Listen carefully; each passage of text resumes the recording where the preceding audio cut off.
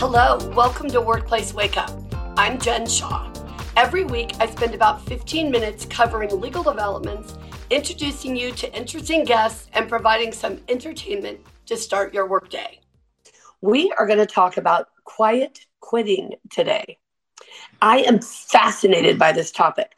I'm mostly fascinated because I think it's interesting that people are acting like it's a new phenomenon, but I know plenty of people who have been quietly quitting their entire career. So let's talk about this. It's very interesting. The idea of quiet quitting is, of course, you're not outright quitting your job, but you're quitting the idea of going sort of above and beyond.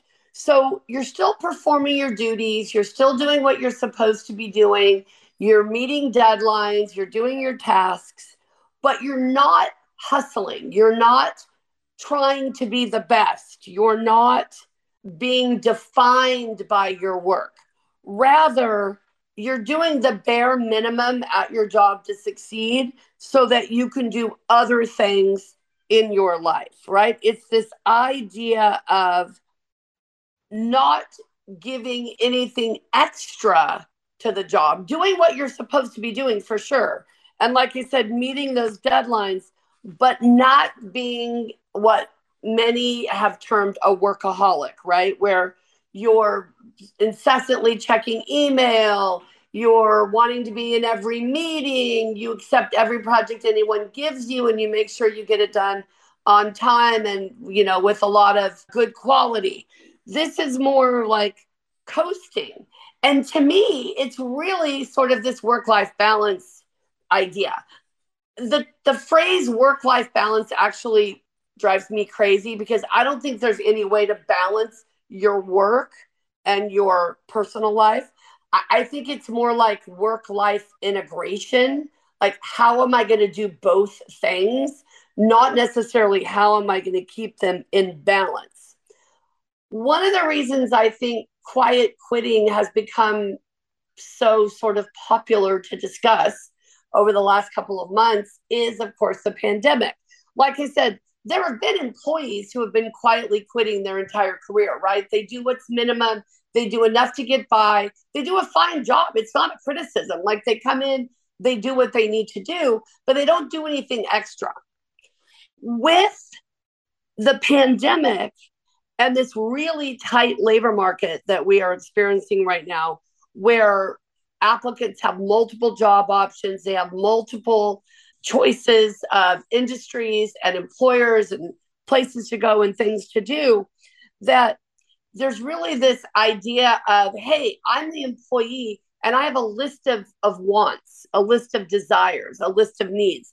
Maybe it's remote work, right? I only want to work remotely and I'm not going to do it anywhere else.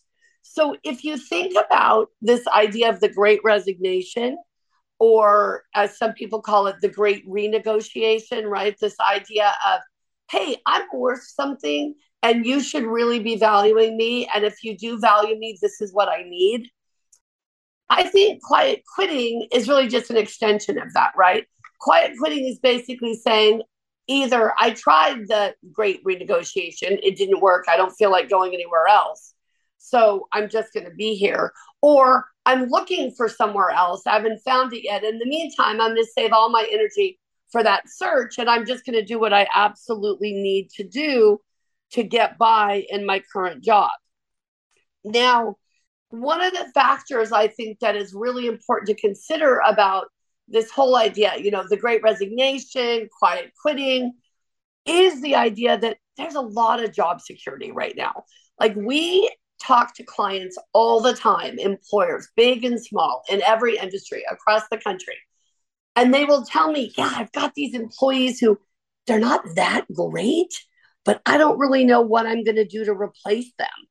And so I kind of let them get away with a lot more than I used to let them get away with, because I feel like I don't have a choice. I feel like I don't have a lot of options out there. So what that means, of course, is that the consequences of quietly quitting, of not excelling, not extending yourself for the job, have become less significant, right? the consequences are smaller. There's less risk that you're going to get fired. And even if you do get fired, there's a lot of other jobs out there. So what are you so worried about, right? Now, the interesting thing about this whole concept is there's actually data to back it up. So the Department of Labor, they manage the Bureau of Labor Statistics. They manage data for the workplace.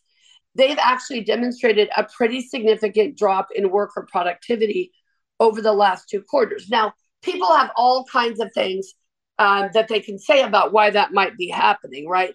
We've got a lot of people switching jobs. There's a really weird economy right now. Many industries are still regrowing from the pandemic. We've got these growing pains that have come up because of remote work. We've got a lot of things going on. But I think it's also this idea that workers are valuing their private lives more. And I know that I certainly struggle with this idea.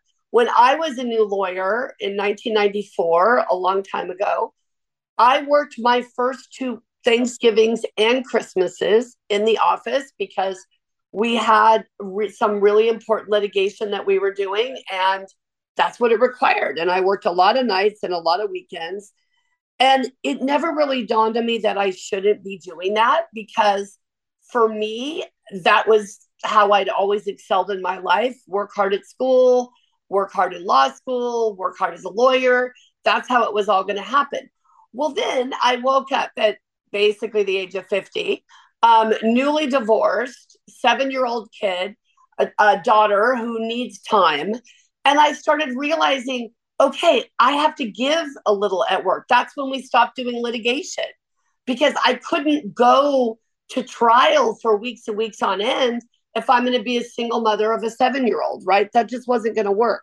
So there's a part of quietly quitting, I think, that is good, that is a recognition of what we need to have in our personal lives, how to take care of ourselves, not being that so-called workaholic, right? I also think, though, that employers need to take a step and really look at, why would their workers be quietly quitting? Is there something the employer can be doing to create a better work environment, to create a work environment that incentivizes people to work hard and go the extra mile? And a lot of times that is hard to do. It's a challenge. It's something that can be very frustrating for certain supervisors and managers. They're not really sure how to do that. But even something like setting regular one-on-ones, having a potluck, sending a card to recognize people's birthdays and their service anniversary, right? Just basic things like that can be so important. Now, I will tell you, there's a lot of controversy out there about quietly quitting, right? There are folks who say, I don't want quiet quitters working for me. I want people who are motivated and excited and bright and they creative and they want to excel at their jobs. And of course, we all want that. And when you sort of put that up against this culture that we have right now of a lot of movement in the workforce and people really redefining for themselves what is important, you have to work harder as the employer. You have to do a better job at creating an environment where people feel like they can succeed. They want to do their very best work. They want to be recognized. I mean, one of the things that I've always noticed for myself is people pleasing is a big part of what I do, right? I want people to feel like I've done a good job and I want their stamp of approval. The philosophy of quietly quitting is more about, look, I'm doing what you hired me to do. I'm not going to be motivated by you saying I'm doing a good job. That's not worth as much to me as it might be to someone else, or maybe as much as it mattered to me before the pandemic, right? I have other things that I'm focused on, and I want to make sure that I can get that work-life integration, right? Again, not the work-life balance, but the work-life integration. So if you think you've got quiet quitters at work, What should you be doing? I mean, the first thing is you've got to be engaging with your team. And I know it's tough. I recently broke my leg and I had some rehab and I had to be out of work for a while. I was working at home, but definitely not as accessible as I usually am. And it was really tough. And I felt like I was canceling meetings and missing emails. And it was just a hot mess. And I apologized to our team because I said, I'm grateful for your patience during this time. I know it hasn't been that great. So I've got to find a way to make it a little more efficient and a little more helpful to everyone. So you have to be willing to look at yourself in the mirror, right? You have to be willing to get that feedback and to understand what's going on and what people are thinking and what's making people tick. Because the bottom line of it is you're responsible for your organization's culture, right? You've got to do what you can to motivate, to engage, to inspire your employees to do their very best. And I don't think it's enough to say, well, this is a new philosophy, and because of the pandemic, people are lazy. I've read that. Unmotivated. I've read that.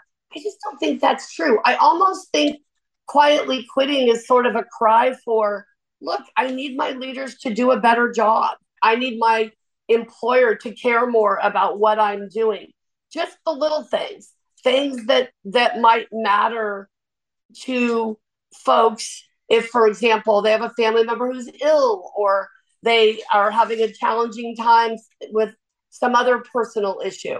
Something where you can connect with your folks. And of course, you've got to be careful. You don't want to be constantly prying into your employees' private lives.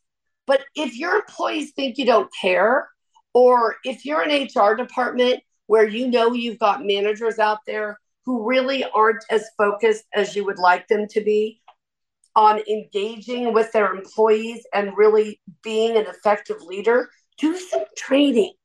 Get an expert in there to talk about what needs to be done. Get them a coach if you need to.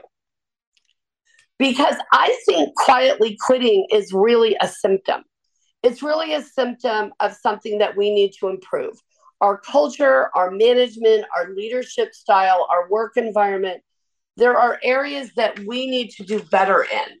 And if you think about it from that perspective, you realize that you as the employer, the supervisor, the manager, the HR director, you really have a lot more control over quietly quitting and the great renegotiation and the great resignation than you might actually have thought, right? You have some real authority and power in changing that dynamic. Now, listen, are there always going to be people who are doing the bare minimum and they don't care what you do? You can be the best manager or supervisor on the planet and they're still not going to be motivated. They're still not going to do what you think they should do. Sure. But I think most people as a group, they want to do well. They want to be recognized for good performance. They want to be appreciated for the value they bring to the organization. So take a minute to think about quiet quitting. Think about whether you think you've got any of that going on in your workplace. And if you do, get creative, talk to people, figure out what you can do to improve that. What's going to make people more motivated and more excited and more dedicated to what you're doing at work. Thank you all for joining us here today. We'll see you next time. If you enjoyed this episode and would like to spread the word, please share it with others, post about it on social media, and/or rate and review it. Of course, you can also follow us on LinkedIn, Facebook, and Twitter, and email us at info@shawlawgroup.com. Workplace Wake Up, including its guests and hosts, do not provide legal advice in this podcast. Do not act upon any of the information discussed in this podcast without consulting a licensed attorney in your jurisdiction.